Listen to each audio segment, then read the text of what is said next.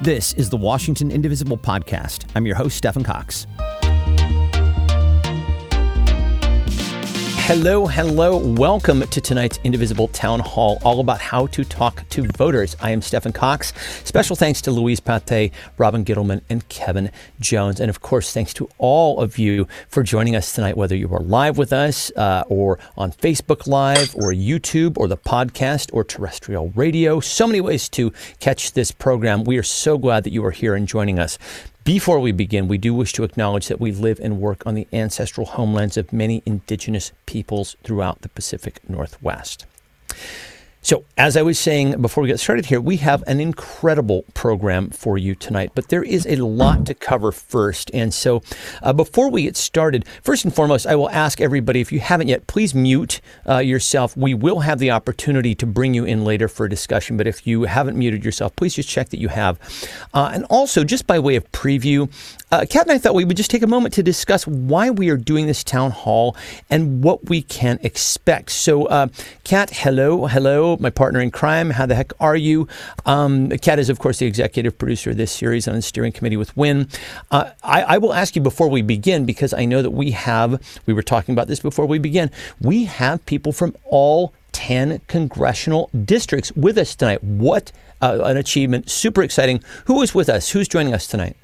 Oh my gosh, we have so many Washington Education Association members here with us. We have friends from Northern Oregon and from the Portland area here to help us in the CD3 races, also some of whom are educators here in Washington State.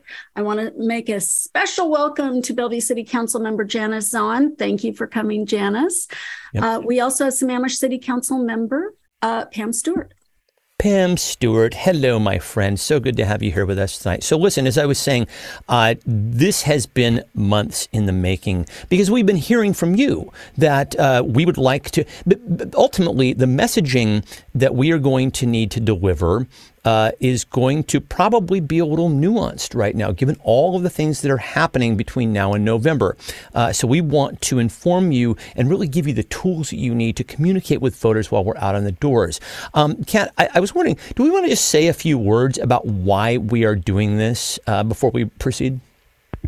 Yeah, without taking up too much air in the room, basically, we've been hearing for months since the last election just about that people want this kind of information. The stakes are incredibly high, as we know, in this election.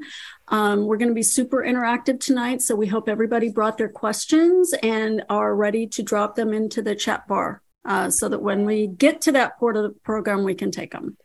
So I do want to just give people a sense of what is coming up tonight because we are going to be covering a lot of ground. So, Kat, would you mind just giving a quick thumbnail, just giving people an idea of what they're going to learn in tonight's session? Yeah, sure. So first, we're going to start out by learning a little bit about the different kinds of canvassing, voter ID canvassing versus different deeper canvassing that is more movement building. Then we're going to have some role playing around Washington State specific and Pacific Northwest specific issues. And then lastly, we'll have a bunch of time at the end for audience questions. Yes, indeed. So we will say this again. Please start to put your questions into the chat bar, and we want to get to as many of these as we possibly can. Also, I will mention this. We're not going to get to everything tonight. And because of that, we are planning on breaking this up into a series of town halls. And I thought we would just give you a billboard of some of the subjects that we're going to be covering down the line. Kat, what are some of the ones that we're thinking about doing? So, and everybody can chime in on this to help us prioritize these. But first and foremost, we thought we'd probably tackle reproductive rights. Mm-hmm. That is obviously top of everybody's mind in this election. Also, threats to rights and democracy.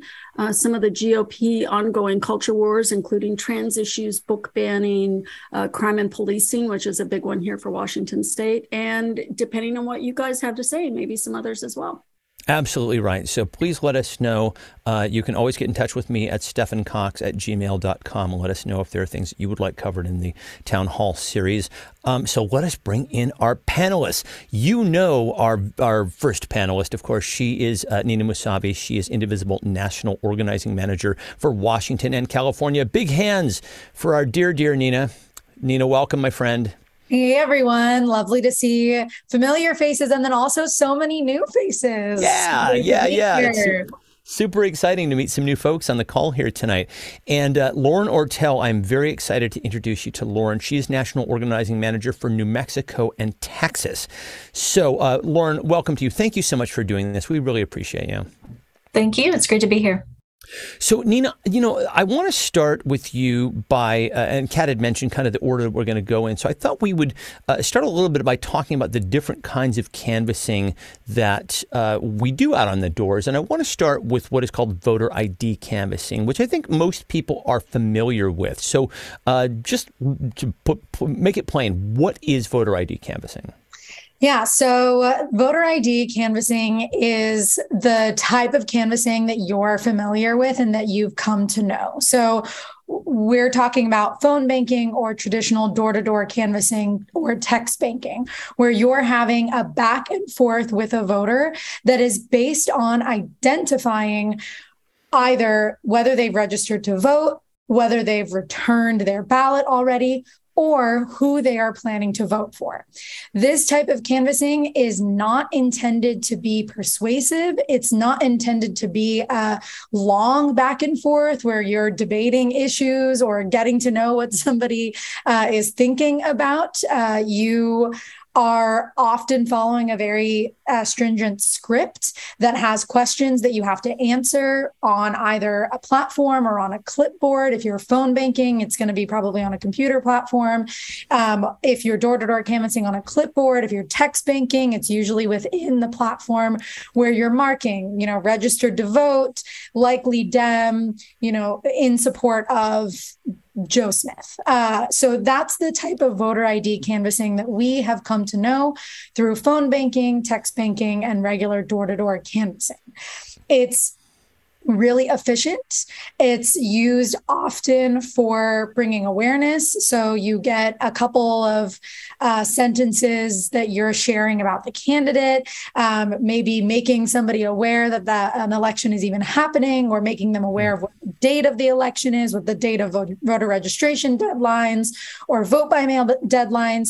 It's informative. You're getting to give a little bit of information, and then you're getting some identification for that voter to take back into a larger system where it all gets digested and processed. And that's kind of the hamster wheel of voter ID canvassing. And it's an important part of what we do. Again, really efficient, it's really fast, and it's very traditional, often used by lots of campaigns and even grassroots. In the grassroots movement, the progressive and the conservative side, you'll see a lot of that. On the other side of it, you have what we call deep values canvassing or movement building deep canvassing. And I'm really excited that my colleague Lauren is here, and Lauren's going to dive into that in a moment. But just for folks who don't know Lauren or are not familiar with Lauren, Lauren is one of the individuals who's running our deep values work that we've got going on for the next year or however long they decide to go through it. And then we also have another team that is doing our deep canvassing work for the election cycle. So some of you may have logged on to one of our deep canvassing phone banks that we've got going on, and maybe you interacted with Nora or AJ. That team is running it specifically for elections. So there are kind of various avenues in which deep canvassing can take place, but it's significantly different from our voter ID canvassing that we have kind of come to know over the last couple of election cycles. Well, we're going to spend quite the bulk of our time, I think, really unpacking how deep canvassing works. But before we move on from that, I think since the preponderance of people up to this point have been doing this voter ID canvassing, Kat and I are talking almost like a broken record about messaging. And so I wanted to touch base with you on this, Nina. Where in your mind does messaging fit in? What sort of a role should it play when you're just kind of doing voter ID canvassing? So that messaging is going to be really important from the perspective of what can you get across in one or two sentences to a person who you have some identifying information. So when we're doing the voter ID canvassing, you are likely, so if you're phone banking, you're likely doing a phone bank that is targeted to a certain demographic of people, whether it's their age or their zip code or their propensity to vote, whatever that might be, you are targeting that specific demographic. And so the messaging that's being used will likely be tailored to that demographic. So if a candidate has 10 different policies that they're pushing on a platform, but the phone bank or the door-to-door that you're working on right now is targeted to, say, people between the ages of 20 and 35, you're likely going to be talking about an issue that speaks more to that demographic, as is determined by the campaign or the progressive movement. So that messaging is really important if you're able to get it in small snippets. Right. And that is very specific to our election work. When we look at the deep canvassing, whether it's movement building or specifically for the election, you're going to see messaging play a much bigger role. And it's not going to be in what can I fit in a one sentence snippet. It's going to be, where is this conversation going? Really using that intuition around that conversation. And Lauren is going to dive into that really, really deep, and it's going to be great. And she can speak to it much better than I can. Well, what I think is so exciting about this, and I confess that I have not done any deep movement building, deep canvassing, but one of the things that I find most appealing, and I think most people on this call will find appealing, is that we're natural listeners and we're all empathic by nature. And I think this really plays into our strengths. And so, Lauren, I want to bring you in here. Nina has kind of talked about some of the fundamental differences between movement building, deep canvassing, but maybe you can go a little bit deeper. What is it and how specifically is it different from voter ID canvassing? Sure. So I would say one of the biggest differences in when you're going to be canvassing for a campaign or doing the more voter ID version is they're usually looking for quantity, especially if we're in get out the vote mode. It's, how many doors can you hit? You want to maximize the number of doors that you're going to. For deep canvassing, it's the opposite. We focus on quality over quantity. So when I've gone out with folks in different cities in the two states that I cover, Texas and New Mexico, I set a goal of if we have 2 conversations, that is great. That is a win. And that's going to be worth the 2 hours or, 1 to 2 hours that we were out there knocking on doors. So it's a different mindset because you're really looking to connect with someone. So deep canvassing is essentially voter outreach method that centers on candid, two-way conversations where the canvassers are asking their neighbors, ideally you're going to canvass in your own neighborhoods or nearby ones, to share what's relevant to them, and especially any emotionally significant experiences, and then to reflect on that. So as the canvasser, you want to be really open. You want to be doing more listening than talking. And on the messaging part, I find it actually to be a little bit of a break from feeling like you need to have all the right talking points for any given issue and that you need to be the expert because we can't all be experts on all things. And unfortunately, we have found that facts don't change people's minds. So that is a big part of why deep canvassing matters, because if you can connect with folks and have a conversation with them, and if they really feel like you care and you're listening and they're able to share things that maybe no one else has asked, what they care about and what they want. So it's much more about thinking about the experience that person is having and making sure they are heard than trying to persuade anyone. And just for context, the program that I run with Scott is C3, so it's nonpartisan, non-electoral, which means we don't even talk about candidates. So it does sound like y'all are hoping that you can use some deep canvassing methods and then get to that point where you are talking about, you shared with me that this issue was important to you, and it looks like this candidate running for your city council member position or state representative or Senate, anything, they actually share that same value. And I've noticed that. So that's not something that the program that I run goes into, but you can take the foundation that I'll share and then I'll explain how you can connect that to those next steps of hopefully turning the person, one, into a voter, and then two, voting for folks who also are fighting for a better future for all of us, which is hopefully where we can take things. Right. Yeah. I mean, so the people that you're talking to certainly are the quote unquote persuadables. And so this is speaking to this question already, but I'm reminded of the starfish analogy. And I'm thinking about, you said the two conversations can often outweigh the bulk of voter ID conversations that we have. And I would love for you to maybe drill down on that just a little bit. Why? What are we gaining from these conversations that is so crucial that serves us ultimately as we move forward in trying to persuade people? Yes, I'm glad you asked that. So I would say one of the things is the strategy for deep canvassing is much more about the long term. So if we're trying to reach folks who normally or often vote Democrat and we're doing voter ID canvassing to get to their doors and remind them to vote or make sure they're voting for the candidate we hope they will, that's important and we need that.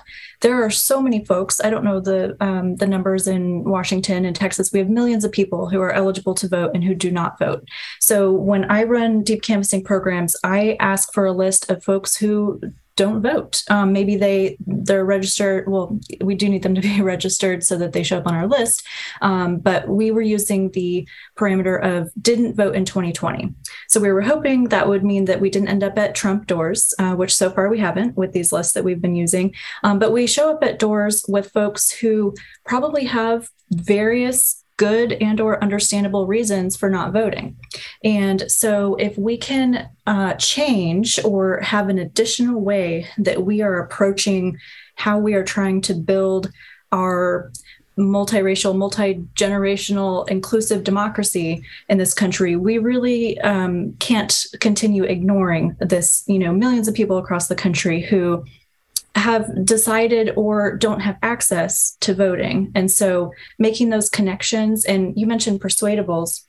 So if there are folks who are kind of on the fence, who are hearing all of this conflicting information, just being able to share that with someone can help them feel encouraged and hopefully empowered as well. So I think a big part of this is we're hoping to build the movement. And if that looks like helping someone shift from being a non-voter to maybe I'll consider voting, that's a huge win. We need that a lot. There are also conversations we've had with folks who don't often vote, but after conversation with us decided that they want to get involved and they want to join the local Indivisible group or another organization that focuses on the issue that is most important to them. And so that's building the movement, and that's empowering folks to know that they can have a say and take action toward addressing the things that they're really concerned about. And so we really want to bring so many more people around the country to help get them engaged and empowered. And that's a big part of what deep canvassing aims to do. So we're going to talk about how this works specifically, and I think an entree into that. And you've talked a lot about the importance of this, and so I don't think we need to drill down much further on that. But I am curious to know, as people are listening to this, they may be thinking to themselves, well, I don't really know instinctively how to conduct these sorts of conversations. So what would you say? What sort of skills do we need to bring to these conversations? Great question. So the skills that I've identified that I think are most helpful for these types of conversations are flexibility. So somebody says something that you weren't quite expecting. It's okay to not have the perfect answer to everything, because we can't. And so just, showing your humanity and being like, oh, I really don't know much about that. And which leads to another one, which is curiosity. If we can focus on our curiosity about what the other person is saying, even if we disagree with it, and even if it makes us cringe and we're like, oh, this is really problematic what they just said, and I'll talk about how to make judgment calls on that, because sometimes people say something where, immediately I'm like, oh, I totally disagree. But do I feel safe enough to continue this conversation and learn more about why they feel that way? What experiences they have had that led them to believe that? So flexibility, curiosity, patience. Sometimes people have a lot to tell you. Sometimes some very personal information, sometimes, really hard stories that they might share. And so that's why we do want to keep reminding ourselves about quality over quantity. We don't, if someone's, sharing something really personal, we don't want to be like, okay, well, we got to get to 10 more doors. So, thanks for telling me that, but I got to go. So making some space for folks to feel like they can really share and that you're not trying to rush off to the next door. And then the last thing is a humble mindset. So again, we can't be the experts in everything. There are so many issues out there that I have somewhat of an opinion, but if someone were to, really grill me on all the different aspects of that, I'd likely be like, okay, actually, that's not my area of expertise. I've, heard this from folks who do study that more or are more involved in that issue, but I'm not the expert. And so I think we can feel okay with saying when we don't know, rather than, trying to answer every question they might have. So if someone were to ask me, exactly all of the reasons behind the inflation issues that we're having and exactly how much of a role Biden has compared to other things and gas prices. And, I have some things that pop into my mind, but do I feel totally prepared to, educate them on everything about that? No.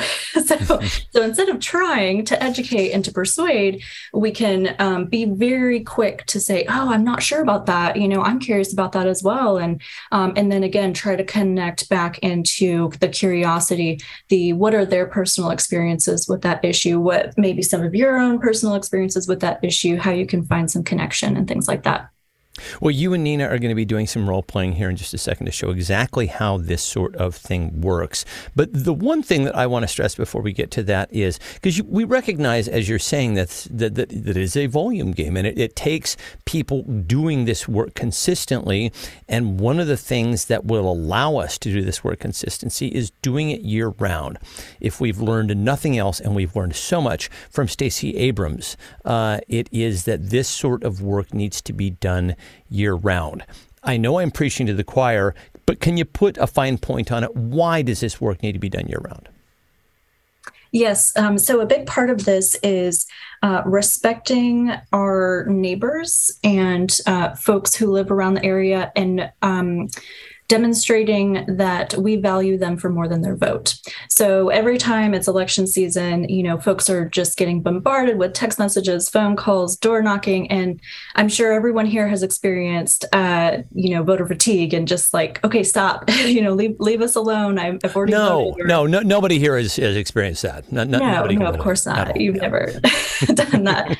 And so when you're doing canvassing in election season, folks are already going to be kind of worn thin on how much they've been approached, and just all the people telling them to vote, telling them who to vote for, when to vote, that's a lot of stuff coming at them. And so when you do this year round, you are demonstrating that we care about what you care about all the time, not just when it's time to try to convince you to vote for the people that we want you to vote for.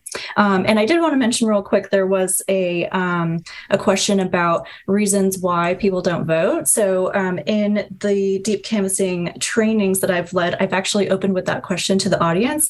Tell me some reasons you think folks don't vote. So for time here, I can just jump into it. But if anyone in the audience wants to drop your answers in the chat, feel free. So I live in Texas, where voter suppression is now at an extreme level. So that's really difficult. I was on a call with a Mescalero Native American community leader yesterday for New Mexico, who shared that a lot of folks cannot get to the polls. They're miles away. They don't have reliable transportation, and then in Texas, we've got voter ID laws, and they just throw out the ballots, all kinds of things. So there are people who want to vote but don't have access for various reasons. And there are a lot of people who, I totally understand, are kind of over it and, might say like, so you're telling me to vote for Democrats and that's going to save everything, but that hasn't worked before. So why should I believe you? What have politicians ever done for me? And so there's, being humble and listening to that type of feedback of, I hear you. There are a lot of folks who have made promises and it hasn't, come to fruition, or you've never been represented, especially Indigenous folks, like talk about, having representation. So, yeah, I think there are a lot of reasons that people either can't vote or choose not to vote. And so deep canvassing is a great way to connect with those folks. I will just ask you, and I know we're about to turn things over to you and Nina to lead a series of role-playing to illustrate how all this is going to work. But you did get quite a few questions in here. Would you like us to save those to the end? I think I can get to some of them quickly. So this question about note-taking during the conversation, that is, we usually get our lists on Van. So I always encourage at least pair 2 or 3 people. I would never ask someone to canvass by themselves. I don't feel safe doing that and wouldn't ask anyone else to do that. And then, of course, now we have COVID, though. So there's precautions there where both people are comfortable in being safe. That way. But so one person will have the app, the Van app, and they will be marking. And if the person starts sharing any personal information, the person leading that conversation will say, just to let you know, we're taking some notes here. If there's anything, you'd rather that we don't note down or want to make sure, stays private. But in general, the notes will just be, angry about abortion rights, being attacked or something, so we just want to identify, and there's going to usually be the script that I use will have check boxes of all these different issue areas so that we can just kind of check them like, oh, they mentioned they care about that and that and that. But yeah, as far as like people getting uncomfortable with you taking notes, you can ask for permission if they start sharing anything personal. Partner someone doing canvassing in my neighborhood. Definitely hope that you partner with folks and do this together. There are different organizations who do canvassing, and we love to partner when we can. So yeah, the more folks doing this together, the better. What do we do with the information you gather? Okay, so this is a big thing, especially if you want to take it to the next level beyond the C3 stage. So we do collect that data. So when we get a list from our data manager in Van, and it shows up in my phone when we're at the doors, and so it says the person's name and age and things like that, and we mark in our conversation what issues are important to them. If the conversation goes well, toward the end of it, we're going to, if it seems like there's an opportunity there, we're going to invite them, offer, are you interested in getting involved in your local Indivisible group? Or let's say they mentioned that, environmental work or, addressing the climate crisis is their one thing. And that local Indivisible group doesn't necessarily focus on that, but there's another organization in the area. So, just bringing people in, whether it's to Indivisible or any other progressive organization, is great.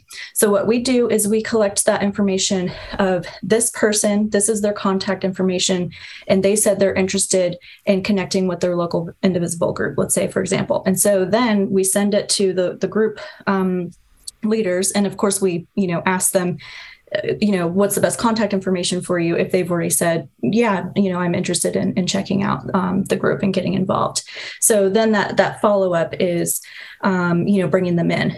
Another version is if they're not interested in getting involved, but they've let you know that some of the issues that are important to them happen to align with our values and the candidates that we're supporting. And so then when you come back to either do voter registration if they weren't registered, or they probably will be if they're on the list, or if you're out to get out the vote, you can have that conversation and say, I talked to you last time, or one of my colleagues talked to you last time and heard that this was important to you. And, we're so grateful you shared that. And we're pretty excited that this candidate X is, working on that. That's one of their focuses. And we're, really interested in seeing and getting someone in office who is going to focus on that. And so we just want to let you know, here's some information about the candidate. So you can take it to that level when you have that information where what that person cares about, even if they're not usually voting.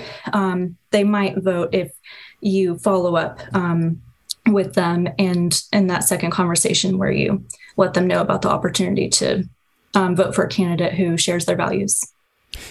This is all extraordinary information. I see people scribbling notes as we go. At this point, I'm going to step back and turn things over to you and Nina right now for your role-playing workshop to illustrate how all of this works. Awesome. And I will say that this will be unscripted. We don't have talking points. We don't have a plan other than I'm going to demonstrate being the canvasser and Nina is going to pretend to be someone on the other side of the door, because we want to show y'all that it might look a little messy. It might feel a little awkward sometimes. Sometimes I might say something or stumble on my words, or I might have a lot of, I don't know about that, or, say something that I'm like, oh, I probably shouldn't have said that. So this is going to be very, feel very real. So we're going to do one version where it goes well, and well enough to where hopefully I can recruit Nina into the movement. So we'll see how that goes. And then we're going to do another version where it doesn't go so well, because I did see we got a question before this started about when do you know when to shut down the conversation. And I think that's important to feel, if it's just not feeling right and that person is starting to make you feel unsafe, how to go ahead and wrap that up and move on to not get yourself in too deep there or in a really uncomfortable or unsafe situation. So we'll do both versions so you can see how it might go if things go well and how it might go if things don't go so well. Yeah, I also just quickly want to answer Chris Wright's question. From our tools, yeah, you can print out paper forms. Most of the tools allow you to print out those paper forms so you have a clipboard. And then you had an earlier question about rural, where houses are kind of a whole mile apart from each other. Deep canvassing can also be done over the phones. So the same way that you would phone bank, you can kind of adapt those conversations over deep canvassing. And we'll put a link to a training that our colleagues do that is actually a deep canvassing phone bank. And that would be a really great tool for a rural area where the distance is an issue. I just wanted to answer those ones quickly before the chat kept going. So yeah, like Lauren mentioned, we have not scripted this. We haven't even really agreed on topics yet. So I'm going to throw out a response that comes as Lauren introduces herself, and we'll see how it all goes.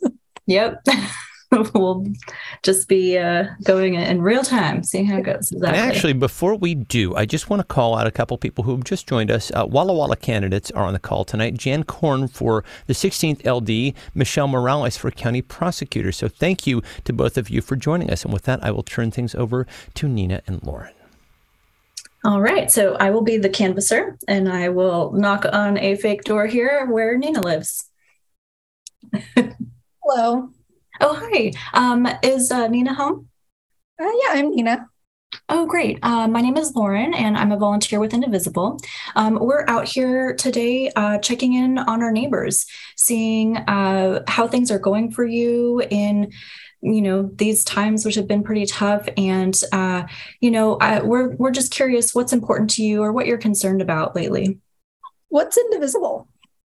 Oh, it's a nonprofit organization across the country that has groups of volunteers all over. We have lots in this area, in fact, and we are working toward progressive values and supporting candidates and policies that, can just help everyone have better access to a better future for all of us, hopefully. Huh. So you're a volunteer? You're just out doing this? Yeah. We really want to connect with more people. We know a lot of folks aren't, really interested or able to engage in elections and, stay up to date with all the candidates and policies and everything you hear in the news. And so we're trying to break that down to the basics of just talking to neighbors and hearing, what's going on with you, what's important to you, because we do want to make sure that the people that we have elected in office are representing the people like you and our neighbors, where a lot of the time we think that they probably just hear from the same folks over and over again. And a lot of people don't really get their voices heard. So we want to make sure that we hear from more people and just have conversations. So if you have a few minutes, I'd love to talk to you about what's important to you or what you're concerned about. Yeah, I mean, I'd be happy to. I feel like I've gotten so many pamphlets and things from all the candidates. I just throw them away pretty much. Understandable. It just all seems like it's just more lip service. I just toss it. You can't trust anything anybody says. I totally understand that. That is a part of why we're having these conversations, because honestly, even though I'm very involved in this type of thing, I don't read everything that comes in my mailbox either, when it's stuffed with candidate flyers, and I kind of already know which candidates best align with my values, or, sometimes it's just there aren't great options, and that can be pretty frustrating. So I definitely hear you on that. Yeah. And, feels like none of them are really talking about what we care about. Like I've had so many packages stolen off of my front porch, and our bikes were stolen a couple weeks ago. And it just feels like every day I'm getting another notification on that. What's that? That app, Nextdoor. Yeah, I get so many notifications about people's cars get broken into and cars stolen and all that stuff. And it feels like that's happening more often, and nobody is even talking about it. So if somebody came with a solution about that, I might vote for that. But oh, okay. Yeah, I'm really sorry to hear that you've had all those things stolen. That's really frustrating and scary, right? To not feel secure in your home, and that when you have things that are taken, that definitely feels pretty bad. So I'm sorry to hear that. Yeah. And also, go ahead. Everybody in our neighborhood, it's happening to everyone. It's not even just us. Yeah, that's true. I'll mention that I had to turn off my notifications from Nextdoor. I care about my neighbors, and I want to know what's going on, but it got pretty overwhelming for me. Right? It makes it seem like really bad things are happening every day. I feel like I could probably turn them off too, but it's kind of and I'm not telling you what to do. You don't have to turn it off.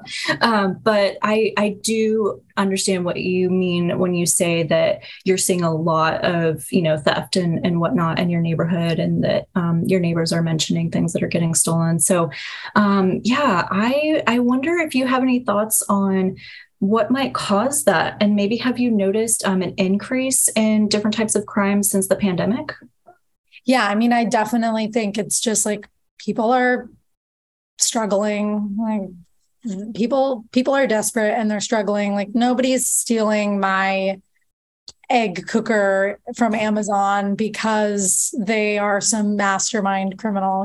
People are just trying to get by in life. And I don't know, it seems like that's happening more and more frequently. And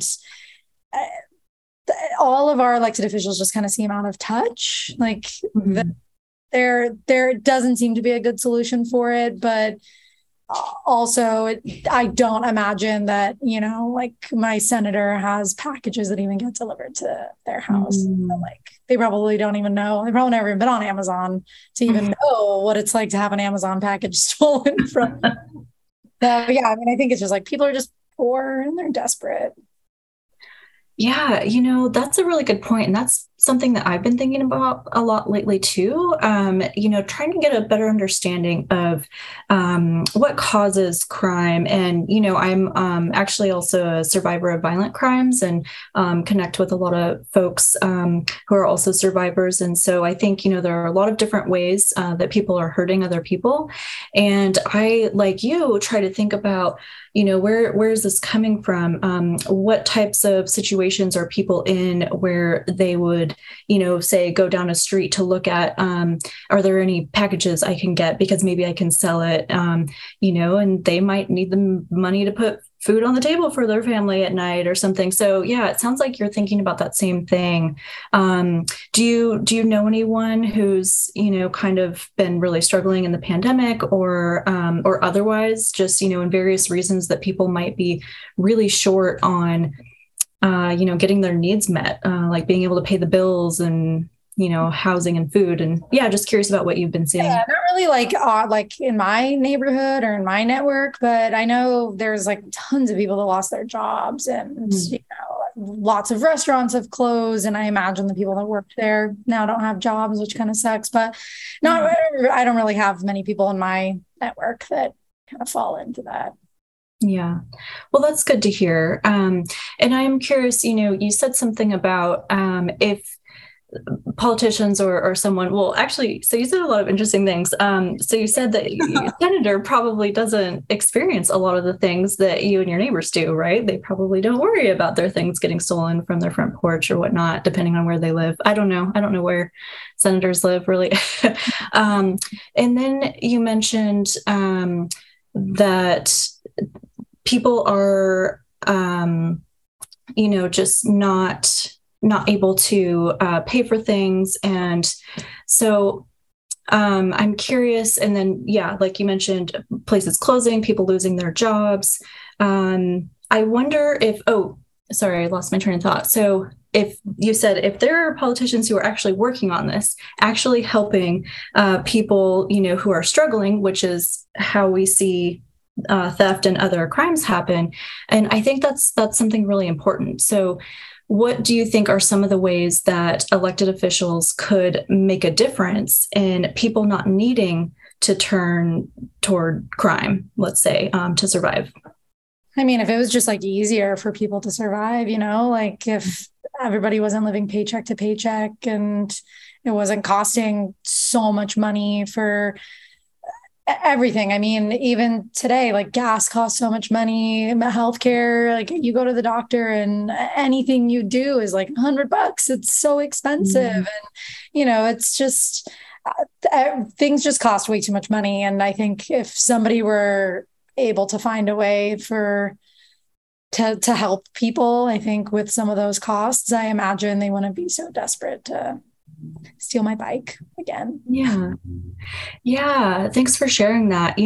That's something that the organization that we volunteer with and other organizations too, these are really important issues for us. So thinking about what are all the things that people need access to have to lead a good life where they don't need to take your bike, and so I know there are a lot of concerns about housing, like in, my neighborhood over there, that a lot of folks have lost their houses, especially in the pandemic. And, you lose your job, you lose your house. And then of course, healthcare, if you know anyone who, has medical issues, has to, get prescriptions or ends up in hospital, things like that, it becomes really difficult to make ends meet. Like there are all these systems that just kind of are making it really tough for people to survive, to thrive. And so the folks that I volunteer with, we kind of see it as all connected, and we do hold the people who are elected accountable for that. Why is it so hard for people to keep their houses? Why are we letting a lot of outside investors buy up all the properties and, turn them into short-term rentals or something, and, where everybody's losing out on that because they can't afford to stay? And why is, the cost of living going up for everyone? And I think that there's a lot more that they can do. So we would love to hear if you're interested in getting involved in any way and, holding elected officials accountable, saying, hey, this is a serious issue and you can't keep ignoring this. And so here's what we want to see changed. And it sounds like you have some good perspective on, we need to make it easier for people to live here. And so that we don't see as much crime and things like that. Any thoughts on that? Yeah, maybe. I mean, I don't know how political I really am, but it seems like you're doing good work, and I might be interested. Maybe you could send me some information or something, or if there's like a call I could go to or something like that. I don't know if I want to commit just right now, but I don't know. I mean, it's frustrating, and maybe I can make a difference. To hear from enough people, maybe I can make a difference. Yeah, totally understandable. No pressure, to join and, make a pledge or anything. We don't need that. So if I can grab your email, we can send you some information about what we're working on. And the good thing is that there are a lot of different ways to get involved, because some people, are really fired up and want to get out on the street and protest. And some people that's not their style. They maybe would rather write a letter to the editor or write a letter to their, local elected official that they really want to see do something differently, or postcards, or make phone calls. There are all types of things that folks can do. So yeah, if you don't mind, I can get your email and we'll just send you a little bit of information and see if anything is of interest for you. Yeah, here you go. Okay. All right, I'm going to put that in the app. And then, all right, well, I really appreciate your time and everything you shared with us today. So thank you so much. It was great to meet you, and take care. And I really do hope that you don't get anything else stolen. And we'd love to work for things to improve so that doesn't happen anymore. Yeah, thanks. Good luck with everything. Thank you. All right, take care. Okay. So about, I wasn't timing it, but about how long was that exchange? Did anybody keep track on that? It was about 10 to 12 minutes. 10 to 12 minutes. Okay. And that was the one that was successful. So Terry, I saw you put in there, and you got some folks that weren't so chatty when you've done it. So don't worry. In this next example, I will not be as Lauren. You're going to be way more difficult and possibly say some slightly problematic things, whatever you want to throw at me. But yeah, I'll say in my experience doing this a few times in a few different cities, I've gotten a good mix. I've definitely gotten folks who are like, no, I'm not interested, like that type of thing. I will say that I think there's a difference lately. A lot of doors, you might notice, now have the ring thing where they can like see you.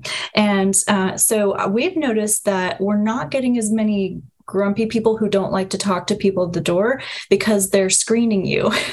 So they're just not coming to the door. Like, we know people are home sometimes and they're not answering the door. And we're like, all right, that's someone who doesn't want to talk to people at the door.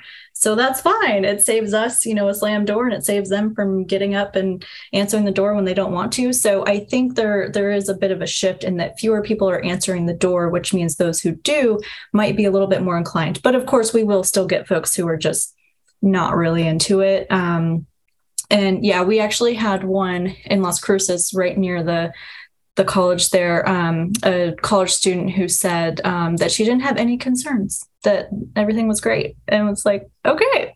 So, sometimes you get an answer where it's like, okay, well, that's really good to hear. And all right, I don't know what else to say if everything seems great. Okay, no solicitation. So judgment call on that. I've talked to many people that I've gone out with, and they're like, depending on if there are like threatening signs of any kind, like we don't call the police and a gun sign, or, things like that. Absolutely not. If it's what seems like an otherwise reasonable home with a little no soliciting sign, this type of thing doesn't count as soliciting. We're not asking for money. We're not asking them to join a church or anything like that. And so, but I always encourage folks to use their judgment on every part of this, which includes, I've not approached certain houses that maybe had a big dog, and I even love big dogs, but just there are certain things where like the door is really hard to get to, or there's just a vibe of like, this feels like this is very much, and in Texas, and I'm sure Washington as well, like everyone's got guns. And so, yeah, so safety first, and just really lean into your intuition a lot, including on knowing when to exit the conversation if you are at the front door. Okay. Yeah. Other people are saying they have no concerns. Yeah. Whew, okay. Well, all right. So we'll do round 2. Nina's going to be a little bit more difficult. So, okay. Knock, knock. Hi. I'm looking for Nina. Yeah. What do you want? Okay, so my name is Lauren, and I'm a volunteer with Indivisible here, a local group. And we are just checking in with neighbors in this area to find out what's important to you and what your concerns are. And so we're just hoping to have some conversations and hear from some folks if you have a minute. You're just trying to get to know how people are? That seems weird. I totally understand that this might sound weird. So it's, we do work on things like elections and policy and voting and things like that. And we know that there are a lot of folks who aren't voting or, are undecided about things. And so, it's important that we don't ignore people. And so a big part of this is trying to have conversations, which, isn't necessarily the typical thing, but we're hoping to really just hear what's important to people, because a part of our work is holding our elected officials accountable. And so if they're not listening to everyone in the area, then they're getting, just certain things from certain people. So just curious if you don't mind sharing what's important to you or what you're concerned about. I don't know about all that. I feel like, I don't know. It feels like you all just kind of come to our door and try to convince us of things, and then we don't really hear from you for another 4 years when you want us again. So. Oh, that is a great point. Actually, I totally agree with you that is how things feel a lot, and the reality of how election work happens for a lot of people. And so that is actually a part of what we're doing with this awkward, we just want to talk to you. It is about kind of breaking that cycle of only caring about people for their votes and only coming around during the election. So I definitely understand your hesitancy. And this is a part of kind of shifting away from that model and listening to people outside of, trying to get them to vote. I mean, are you even from here? I feel like. Yeah, I live just a few streets down that way. Mm-hmm. Oh, you live in this neighborhood? Yes. Oh, weird. Yeah. I don't know. Maybe I've seen you at the park before, but maybe not. So I don't know. If you're comfortable sharing anything that, you want to see done differently, maybe in, local government or state or nationally, anything like that. I don't know. I mean, I really like living in this neighborhood, and we have a lot of space, and it feels like they're just building a bunch of apartments everywhere. And I don't know. It just feels like all you all do is just take money from people and build stuff. And it's not really my thing. Okay. Yeah, I get that. I hear you on that there's, so is it like you're concerned about what taxes are used for, or just kind of general crowding and a lot of, new construction, a lot more people coming in? Yeah. I mean, it just feels like it doesn't really matter what I have to say, because it just matters what really rich people who can donate to you all and all the people running for different, things. Those are the only people that really matter. So what does it matter what I have to say? Yeah, that's actually a huge reason, again, of why we're doing this, because we are also frustrated that it tends to be the folks with a lot of money and power and connections who are getting what they need from the people in power. And then that leaves a lot of folks, like you said, you feel like no one, cares what you think. And there are a lot of other neighbors who, probably feel the same way. And that's why we're out here, because we don't think that that's fair, that it's just money and powerful connections are the only folks that they're paying attention to. Yeah, this just kind of seems like a lot of talk. Yeah, I understand that. Yeah. Well, if there's anything that you want to share with us to take away and, maybe bring up with our elected officials, we're happy to write that down and say, hey, we've been talking to neighbors and they're pretty frustrated with this. But I also understand if you're just not really wanting to continue this conversation. I totally get that. Yeah, I don't know. It just doesn't really feel worth it. Okay.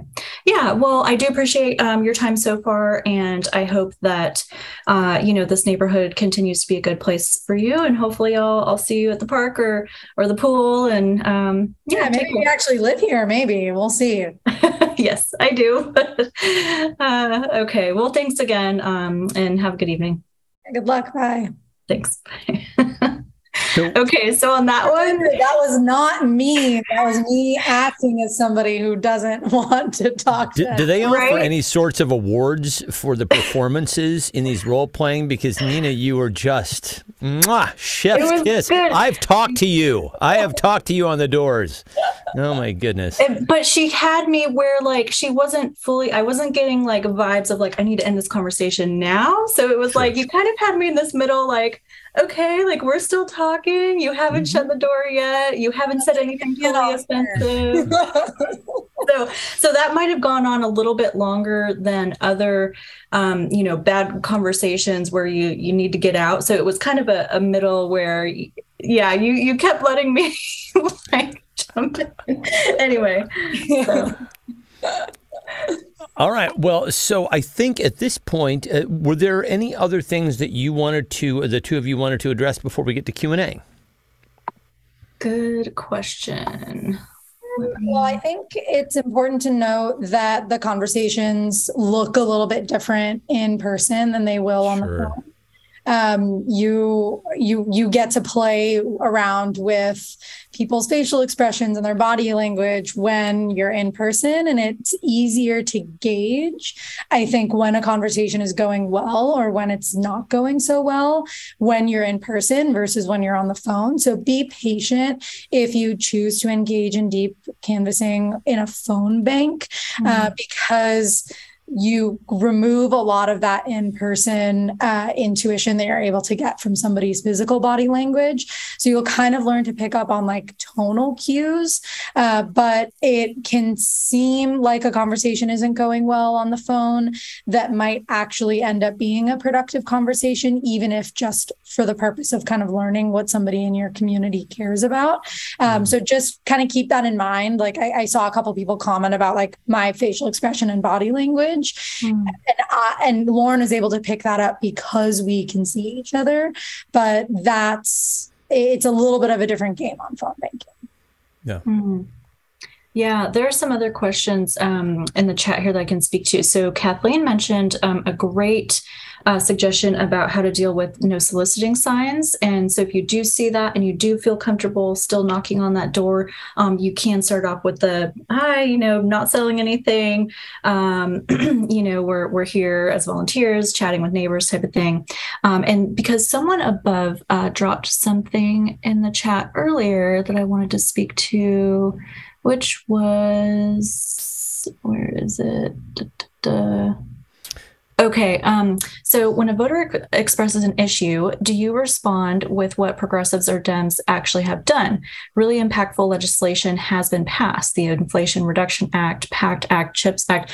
So I totally get your instinct, and some of y'all might have been a little frustrated that I know someone dropped like Reagan. And yes, if I'm in a different conversation where I'm in my circles, like, oh yeah, we're going to go about all the things that we know about where stuff happens or where all these bad things come from. But in deep canvassing with someone who doesn't know me, I don't know them, I don't want to scare them off. I do want to tone down my educate and persuade. Like way, way, way down. And so that it feels much more natural, that it's much more about being curious about that person and less about, well, let me tell you, about this great legislation, unless there is an opportunity where someone is like, have Democrats even done anything lately? If you feel comfortable speaking to something that's happened, but very briefly speaking about like, what the legislation was called and, which Democrats did it and things like that, and directly transitioning into your personal experience and how it's affecting you, so with the things so Inflation Reduction Act. And so let's say there are pieces of that really, speak to you and some of the challenges that you personally as the canvasser have been experiencing. And if someone, if you find an opening for that, you can speak to your personal story related to that, trying to keep it brief so that it's still more about talking to that person. And, but then you can connect like, yeah, this really makes a big difference for me because of X. I'm curious if that feels the same for you. Is that a challenge? Has that been a challenge for you? And do you think this might help? So there are ways to bring it in, but we want to be careful about not lecturing, educating, persuading at this early stage when you're having this opening conversation. I want to jump in with a follow-up on that, and that is certainly, given everything that you've talked about with this more deep canvassing, this long-form canvassing, it's all about the personal experiences. And so, indeed, if you had something that was, it impacted you directly from, the Inflation Reduction Act, let's say you have, concerns about prescription drugs or things like that. That's one thing. But I wonder, Nina, when we were talking about voter ID, is it in any way effective for us to, when we are pivoting, to say, if somebody says we are concerned that the Democrats aren't getting anything done at all, and and you can say, well, yes, I hear that, and I understand where you're coming from. Is it useful at that point to say, here's some things that the Democrats have either done or tried to do, in contrast to the Republicans who have not even taken a seat at the table to try to solve those problems? Who do you want to return to Washington, or is that a little too aggressive? So it kind of depends where you're at, right? So if you're specifically doing a voter ID canvass, if you're at a door, you feel comfortable enough to say, hey, well, this candidate, the incumbent, actually voted for a bill that that did exactly that. Here's some information about it. That is totally okay to do in voter ID canvassing. And then even with deep canvassing, when the type of program that Lauren and our other colleague Scott run, it's nonpartisan. So you wouldn't come to the table to say something about Dem successes or Republican failures or things like that.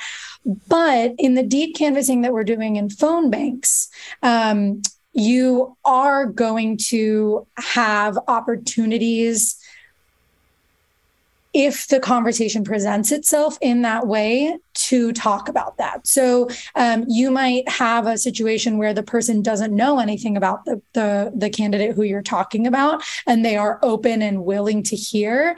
Then in that situation, yeah, it's great to be able to say, well, actually, did you know that, Representative Katie Porter voted in favor of this thing? Right.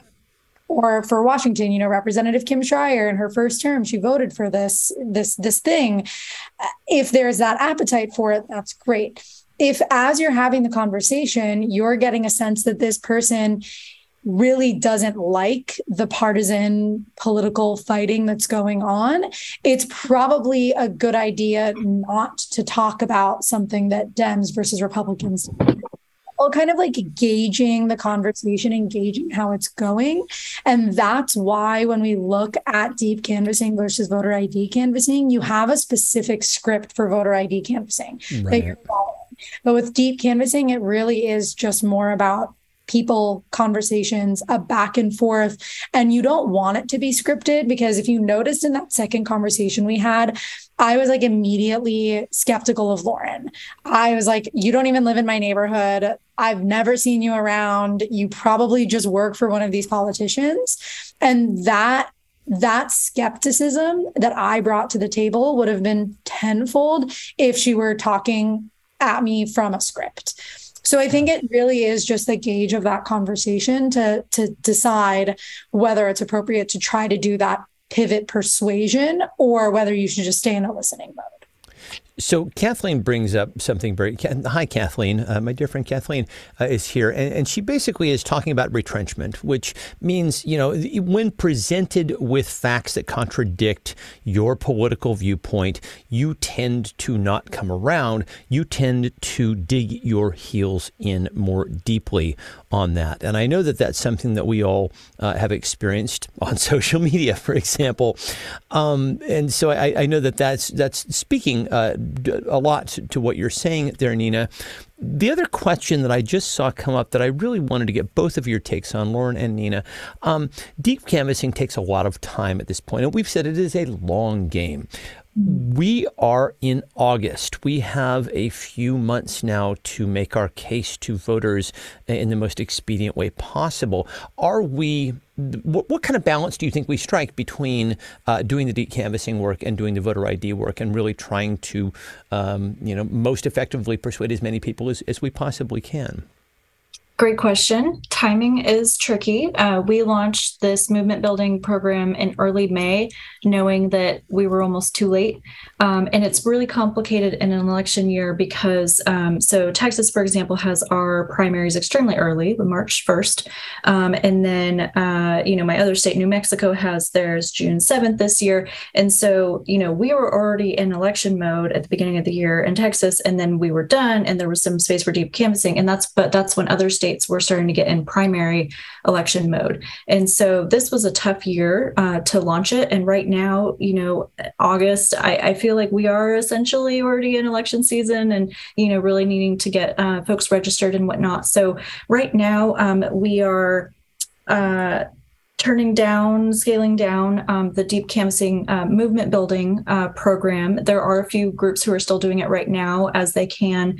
And if there's a group that's just really raring to go on this right now, we can connect you and, get you what you need. But otherwise, I would say right now, as we are this close to the midterms, leaning more into like what Kathleen has attended, the deep canvassing, the electoral side. And so where you're doing the phone banking or canvassing in person, but you're going more toward that version of possibly some persuasion, bringing up Dems versus our Republicans and some of those things. And so that is kind of that next level. And I think we are about in that time where you might want to lean more into that version.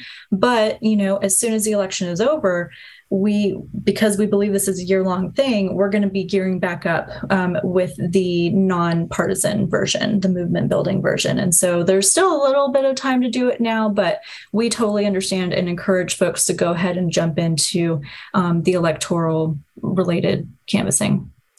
So I want to bring the work that Skagit did, our good friends up in Skagit, on deep canvassing, because they're the test case for all of this. And I would love for you both to tell us a little bit about what they did. And in particular, Joy Ward asked from Quail County Democrats, what research has been done to identify the topics to raise and how to frame the message that is specific to the community? Can one of you speak to that?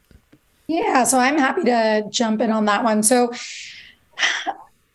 every community is a little bit different, and every community's interests are going to be a little bit different. And when we look at deep canvassing, it's almost like a twofold process. So as Lauren mentioned, when we do the movement building deep canvassing, sometimes we come to the door with we want to listen. We want to hear what is going on. And that information can then be taken back to figure out what it is that was maybe a trending issue that people were talking about in a specific community.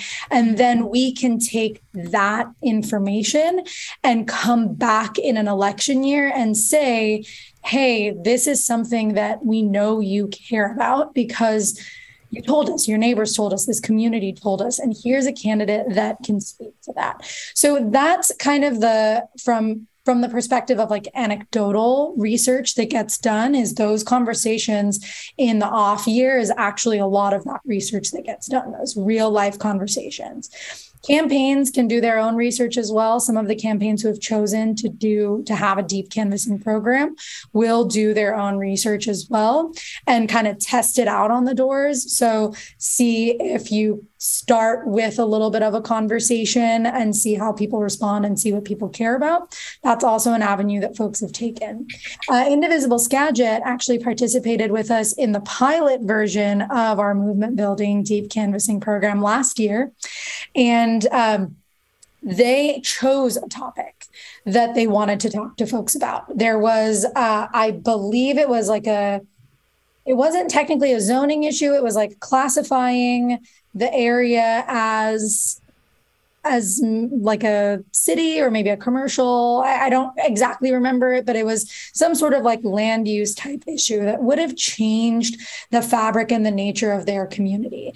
And it was a nonpartisan, it was a city issue, nonpartisan. And they went to the doors with that issue to say, hey, have you heard about this? We just want to know what neighbors think about this. We want to hear from you. We want to talk to you.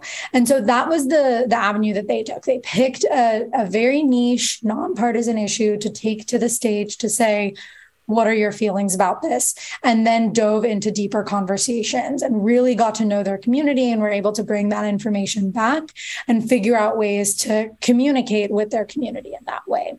So the research aspect of it, when it comes to messaging, it's very different to what you see in traditional campaigning, where a campaign has run a poll to figure out the top 3 issues that people care about, and then they just hammer that issue in lit and on the phones and in everything. It's very much more a little intuitive conversations that spark deeper conversations and taking that information back and then taking the messaging. And then Lauren, if you want to touch on that a little bit. And then I know we have Christine on from Indivisible Skagit who can kind of talk about the program that they did as well. I think we should just jump right to Christine. Christine, come on and talk about it. Hello, Christine. Hi, everybody. I'm always making you talk about it, Christine, on every call. No, you usually get Christy. Christy's the lead on this. But yeah, they were, our county commissioners are just bent on putting fully contained communities and where our farmlands and our wooded areas are. We're a very rural district. And we knew going into it that the majority of the population is against it. They were when they did the original growth management plan for the county years ago. People were totally against urban sprawl. And but we were in very red districts. We went to the smaller towns, not the cities in our county, but the very smaller towns. A lot of them had Trump signs all over the place, and we shoot trespassers and things like that. Yeah. But these people were really, really against urban sprawl. I don't understand why our elected commissioners are pushing this so hard, but so we did have good conversations with all of them, and it was real interesting. And you can't make assumptions about, just because someone has a Trump sign or something on it, that they're not going to be concerned about housing and the homelessness. So, there was a lot of common ground that we found in the county. So it was a very good experience. And, we had a topic where most people were in agreement that this is not good for Skagit. So. Yeah, I love Christy tells a really funny story of there was a come and take them bumper sticker, and then a Trump sign, and one other thing like on the car as she was walking up, and she still was like, okay, I'm gonna knock on the door, and then she ended up having like a 30-minute long conversation with the person, and they didn't agree on everything, but they were able to find that common ground. So it's really interesting to see what you're able to learn about your community when you approach it in that nonpartisan way. And I want to say thank you again to Christine for that. And I just want to jump in very quickly and say, I know that we are over time. We're over time by about 15 minutes now. And so we're going to ask folks to stay with us for just a few minutes longer because we have a few more things to cover. We have some calls to action and some pretty vital information before you go. So if you can spare another 10, 15 minutes, we'd love to have you stay with us. Another quick question that came up from Tim Kerfoot, I believe his name is. So I live in the 8th Congressional District. We had a shocker when Reagan Dunn, the more quote-unquote moderate candidate, was bested by Joe Kent, who is a straight-up MAGA candidate who is going to go up against Dr. Kim Schreier in this year's election. This brings up a lot of questions about how to talk to voters about the extremist threats posed by MAGA Republicans. And I'm wondering, is this on a case-by-case basis, Nina and Lori? Lauren, do you think that this is something where you sort of feel out what their sense of the candidate is, or do you have kind of a more prescriptive approach to that? What do you think? You want me to jump in, Lauren, or you want to? Oh, wait, no, actually, I take that back. Yeah, Kat is correct. Joe Kent is down in CD3 and not CD8. I'm thinking of Matt Larkin, which actually we could go ahead and have the same conversation, but I think I would rather have the conversation about Matt Larkin first, because he is also a MAGA Republican, and I think this is something that people are going to be coming en masse to CD8 to talk about, and they're going to be asked about him on both sides. So I'm just wondering, how do we nuance this conversation when we have a MAGA Republican who's running here? Yeah, so this is definitely a community by community, not even district by district type of conversation, because within each district, there are so many different types of communities. I will preface my whole remark by saying that there are districts across the country where Democrats wanted the Trump Republican, the MAGA Republican, to win because they think it's an easier person to beat. So not every primary where we've seen an incumbent Republican be unseat or where we've seen a MAGA Republican win the primary, not every single one of those situations is because your whole district is shifting that way. That's why I think it's important to focus on every single community being different. I don't live in Washington's 8th district or Washington's 3rd district, so I can't speak super well to either of them in terms of like not being somebody from the community. But I can say that in both of those instances, the winning strategy in that type of situation is to speak to the issues that the voter cares about and connect how the candidate you're supporting actually believes in those issues and pushes for those issues. Where you're going to want to speak in any sort of negative term against a MAGA Republican is if you're getting pushback to say, well, I heard that, Joe Kent also believes in that. If you are knowledgeable enough to be able to talk about what is the actual reality of it, and you can frame it in a way that isn't lecturing and it's not trying to push somebody who already is in support of this person, then you can kind of sprinkle that in. But really the value that we have is talking in is talking in why we support this person who we support, and bringing the moderate and independent voters with us in that way, rather than creating that polarizing environment. Everybody has a different philosophy and every community looks a little bit different. But I would say, like, if there were a golden rule for dealing with those situations, it is really focusing on the candidate that you're supporting and focusing in that productive and supportive tone rather than negative and trying to bash the other person. So we have a number of questions that we simply did not have time to get to tonight. But as we mentioned at the top of the program, we are going to be doing several more installments of this. And in fact, if you have a topic that you think you would very much like covered, that you think deserves special treatment here, we would love to hear from you. Lauren and Nina, I'll just give you a quick last word before we move on to some of our calls to action. Lauren, you first.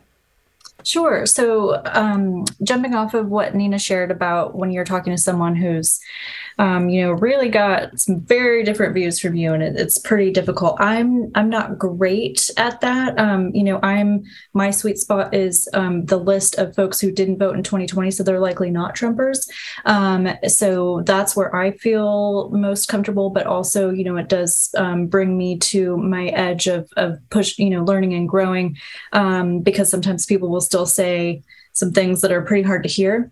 I would say that also in the situation Nina was just speaking on, to continue leaning into the curiosity and the personal story over the facts and talking points, because as soon as we start hearing or saying things that they've heard, that they would see as like progressive, sources or electeds or whatnot, they're just going to be like, oh, you're just reading from that script, so the more it feels like we're not reading from a script, and even, being curious, even when they say some things, it's like, oof, that's, pretty hard, because when you dig into it about the experiences that led them to saying that and feeling that way, you might find that common ground, like the story of the person who bravely walked up to that Trump door and found that they agreed on multiple things. And so if you or the person that you're with is brave enough to do that, continue leaning into personal story, curiosity, and I think it'll go better.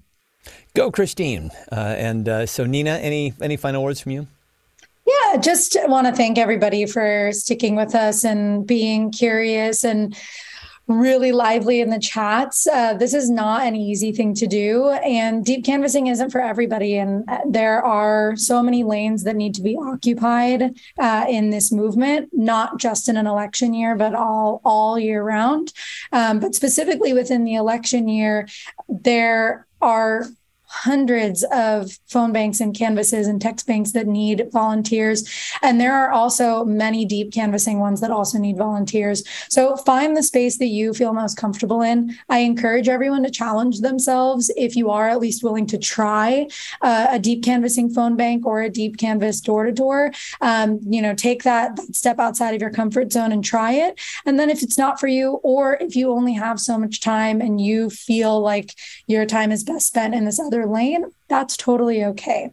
We're here to educate you on kind of what deep canvassing looks like, and hopefully encourage some people to do it if they haven't tried it before.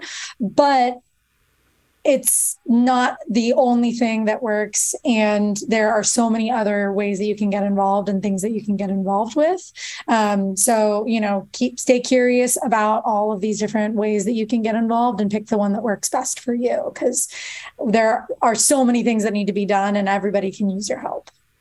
Well, Nina and Lauren, we are just so grateful to you. Can we get a show of hands and just appreciation for everything that you've done tonight? We really, really appreciate it. You've covered so much, and you've done it absolutely masterfully. So thank you to both of you. With that, I will turn things over to Kat. Before I go to my closing, somebody actually has their hand up. Stefan, can we see? I see a thumbs up. Oh, we see Kimberly Baxter. Yes, you want to unmute and ask your question, Kimberly? Actually, no, I was trying to wave and I didn't do it right. I'm so sorry. All right. All right. Sorry about that. Okay, good. I wanted to be sure that we didn't, just stick. Yeah, thank you. So before we list a couple of calls to action, quick gut check from folks, and feel free to express it in the chat.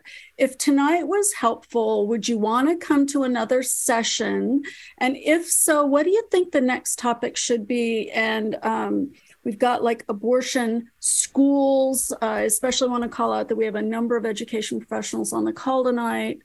And remind everybody, Kat, that it won't be Lauren and I that are leading that session. It'll be issue area experts leading the sessions. So you won't have to hear us try to fumble our way through those issues. We did have a suggestion from Kathleen that we might actually even have some breakout sessions in those. So that might be something that we could potentially facilitate. It was a very cool idea. Yeah. So lots and lots of issues to suggest and potentially cover as we proceed here. So, yeah. Keep those coming in the chat. Michelle has some great suggestions as well. Kathleen has been super helpful based on her experiences just today with some of the deep values canvassing training that she had with National. So one thing that I have observed through looking at the attendees on the call tonight is that this is a really broad coalition of people who are on tonight.